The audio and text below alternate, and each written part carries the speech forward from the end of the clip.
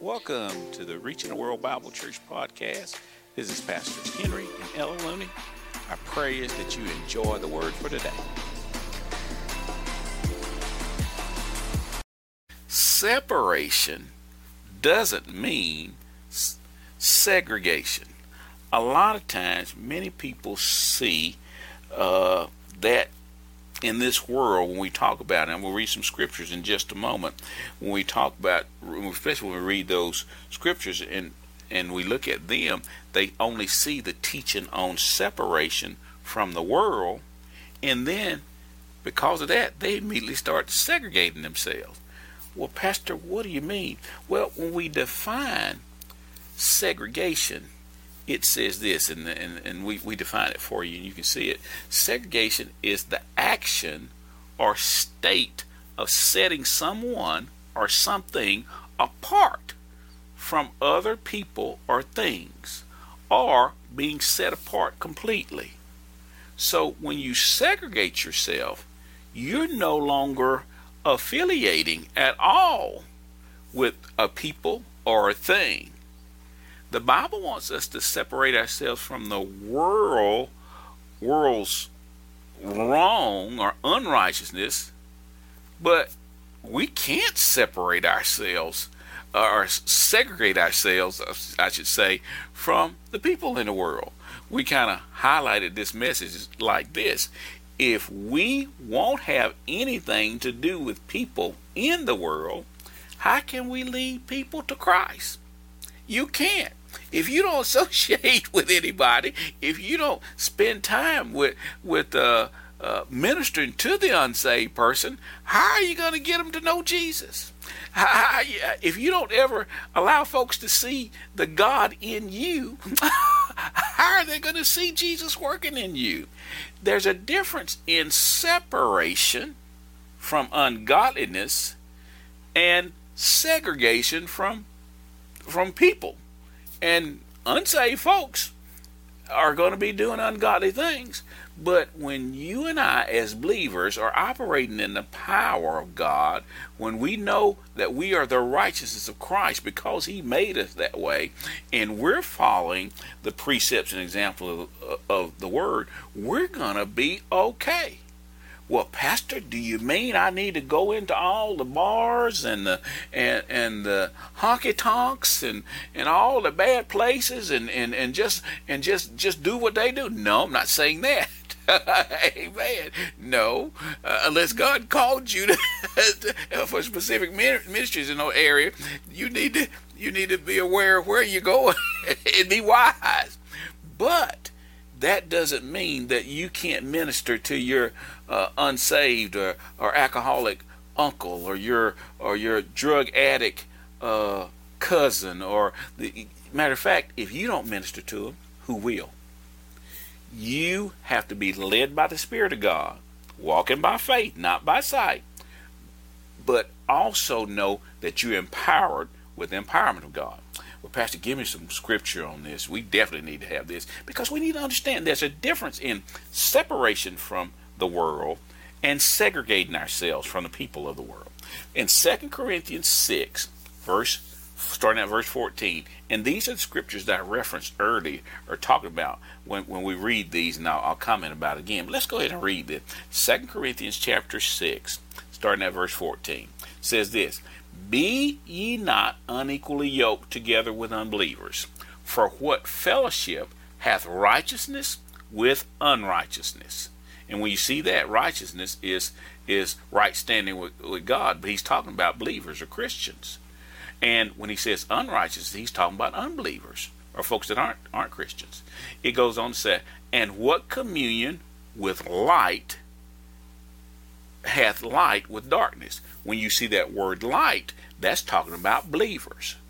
It's talking about Christians. When you see the word darkness, it's talking about unbelievers. In other words, when the word righteous is used, it's referencing believers. And when you see the word light, it's referencing believers too. When you see that word unrighteousness, that's talking about unbelievers. And when you see darkness, that word darkness is representing unbelievers as well. So it's, again, that is clear. Be ye not, first part of verse 14, be ye not unequally yoked together with unbelievers. Okay, we got that. For what fellowship, communion, hath righteousness with unrighteousness? And what communion hath light with darkness? Verse 15 says this, and what concord hath Christ with Belial, the devil? Or what part hath he that believeth with an infidel? Verse 16 says, and what agreement hath the temple of God with idols? So it's vast contrasts here. For ye are the temple of the living God, with the church. As God has said, I will dwell in them and walk in them. Talking about the church, talking about a believer. And I will be their God, and they shall be my people. Now, we referenced earlier, when we read this particular passage of Scripture, most people read it and they see the teaching on separation. But then a lot of believers immediately start segregating themselves from anyone in the world that's not saved. And they think that's separation. But that's not. That's segregation. They feel they can't have anything to do with the world or anyone in the world. Again, if that's our mindset, then how are we going to do the Great Commission? That's not what this passage is saying, that we should segregate ourselves from people. You know, the thing is, some Christians even segregate, they go so far as to segregate themselves from other Christians that don't believe exactly the way they believe. And they won't have anything to do with them. But that is completely contrary to what the Bible says. We need to know what the Word says we should do. Separating from ungodliness is not separating and are segregating ourselves from ungodly people. Matter of fact, living in this world, you can't segregate yourself from ungodly things because you're going to encounter them. You're going to, if you live this life, you're going to face them. You're going to have to deal with them. How do we deal with them? We deal with them in faith. We deal with them according to the world. Well, what does the Bible say we need to do then, Pastor? It's so important that we understand what the Bible says to do. The Bible, that's the thing for me. And Jesus said, and we see in Matthew 5, starting at verse 13, this is what Jesus said. He said, ye are the salt of the earth, but if the salt have lost its savor, wherewith shall it be salted? It is thenceforth good for nothing, but to be cast out and to be trodden under foot of men. Notice verse 14. Ye are the light of the world. When light comes in, darkness is going to leave. A city that is set on a hill cannot be hid. So we see here, in order to be salt and light in the world, we must remain in the world. You can't season the world or be an avenue of blessing to the world if you segregate yourself from those people that aren't doing right, that are being worldly. They're being what their father the devil has instructed them to do, and most of them are good at it, because we know that, because at one time before we were born again, we were influenced by them and we were following him. So you should remember and have some understanding. That does not mean that we segregate ourselves from those people. We, to be salt, to be a light for them, we have to come in contact with them. We got to remain in the world and do our job that the Lord tells us to do. Be a godly example. You know, my father in ministry, Dr. Kenneth E. Hagin, he went home to be with the Lord in 2003, but I still listen to his teaching. I still feed off his word, read his books, and I encourage you, if you are not familiar with the ministry of Dr. Hagin or Kenneth E. Hagin or Rhema Bible Training College, you need to become familiar with that because it'll bless you. But he said this. One time he said a gentleman came up to him one time and said, "Brother Hagin, I'm a Christian, and I'm the only Christian on my job, in my workplace. I'm the only one there. I want you to pray that God will move me out of that place into a new job." Brother Hagin said he told him, he looked at him cool in the eye and said, "Brother, no, I won't do that. The place where you work at, if you weren't there, if you're the only Christian, it would have no light if you weren't there. That place would really be corrupt without your influence," he told him. So he told him, "You stay right there. You stay strong. You're the salt of the earth. You stay right in there and season it.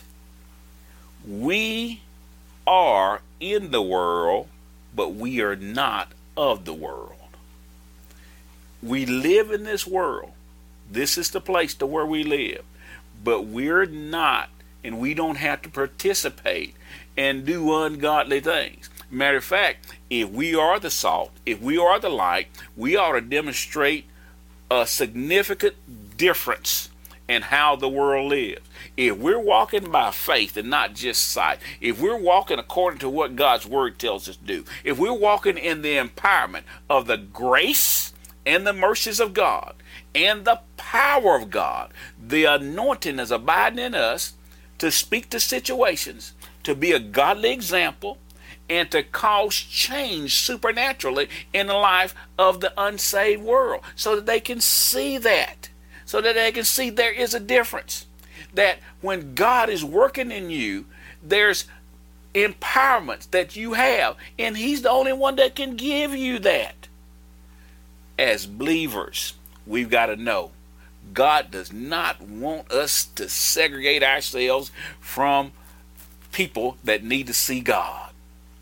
We separate ourselves from ungodliness, but we don't segregate ourselves from people that need to have the influence of righteousness, peace, and joy in the Holy Ghost. Again, we are in the world, but we are not of the world. This is not our home. We shouldn't get so comfortable in all the things that are going on. And I know with all the pandemic and everything bad that's going on in this world, it's hard for anyone to be comfortable. But that's the way what sin does. That's what corruption does. But for you and I that are believers, we can walk by faith. That means we're going to walk in the peace of God. We're going to walk in the love of God. And we're going to walk in the empowerment of God. Brother Henry, are you saying Brother Hagin was telling that young man it was going to be real easy on his job because he was the salt and he was the light? No, that's not what he meant. He was telling him that he was well able to withstand whatever it was that the enemy would come against him through those people, that God would empower him to not only exist in that situation, but to flourish and to be a godly example. You and I can be godly examples to everyone that we encounter if we walk according to the word. Don't think you have to segregate yourself from everything that's bad. One thing, that's impossible because this world system is bad. But know that with the grace, with the power, walking in the faith of God, and using your faith, that you can overcome in every situation. The Bible says you're the head and not the tails. It says you're more than a conqueror, you're an overcomer. It says the greater one lives on the inside of you. And because God lives on the inside of you, there is nothing that you can't accomplish. God has given you His ability, His name, the anointing, the rhema, the spoken, Christos, anointed word, abiding, living actively in you. And when you speak the word in power and you have corresponding actions, you're going to demonstrate godliness, holiness, righteousness, and peace. And the world, or people that don't know God, are going to want that, because everybody wants real peace. There's not any real peace in the world. There's not any real happiness in the world. There's corruption out there. And when we have the truth, and the Bible says the truth has set or made us free, we're going to walk in God's anointed grace and mercy and his empowerment, his abilities. So we need to notice again, believers are called believers. Believers are the righteousness of God in right relationship. Unbelievers are referred to as unrighteousness. Believers are called light, so we ought to be the light. Believers are called the salt, we ought to be seasoning. Unbelievers don't have that. God has given us the ability to be doers of the word and not just hearers only. He cares about you. He cares about your situation. And he said he would never leave us nor forsake us. He would stick closer to us than a brother. God's with you right now. Pastor, is God with me all the time? Hey, he's with you all the time. My question, are you with him all the time that you can be? What do you mean by that? Are you being led by the Spirit of God? Are you following what he tells you to do? When we do that, the Bible says that's an indication that we're sons of God, heirs according to the promise. That's good news. That's all we got to give you is good news. So no matter what's going on in your situation, the good news is that you're the righteousness of God, that you're the light, that you're the salt, and that you can have the empowerment to do and overcome the unsaved world. So don't segregate yourself. Just separate yourself from ungodliness and walk in the power of God. Let's pray, because the first step to that is making Jesus the Lord of your life. And you haven't done that, that's the first step. Repeat after me right now. Father God, right now, I confess with my mouth, I believe in my heart that you died for me. Lord, right now, I make you my Savior, and I make you my Lord. Thank you, Lord, for paying the price. Thank you for redeeming that which was lost, and that was me. I am saved. I am forgiven, because you took the penalty, and I don't have to anymore. I have life, and life more abundantly. I'm saved.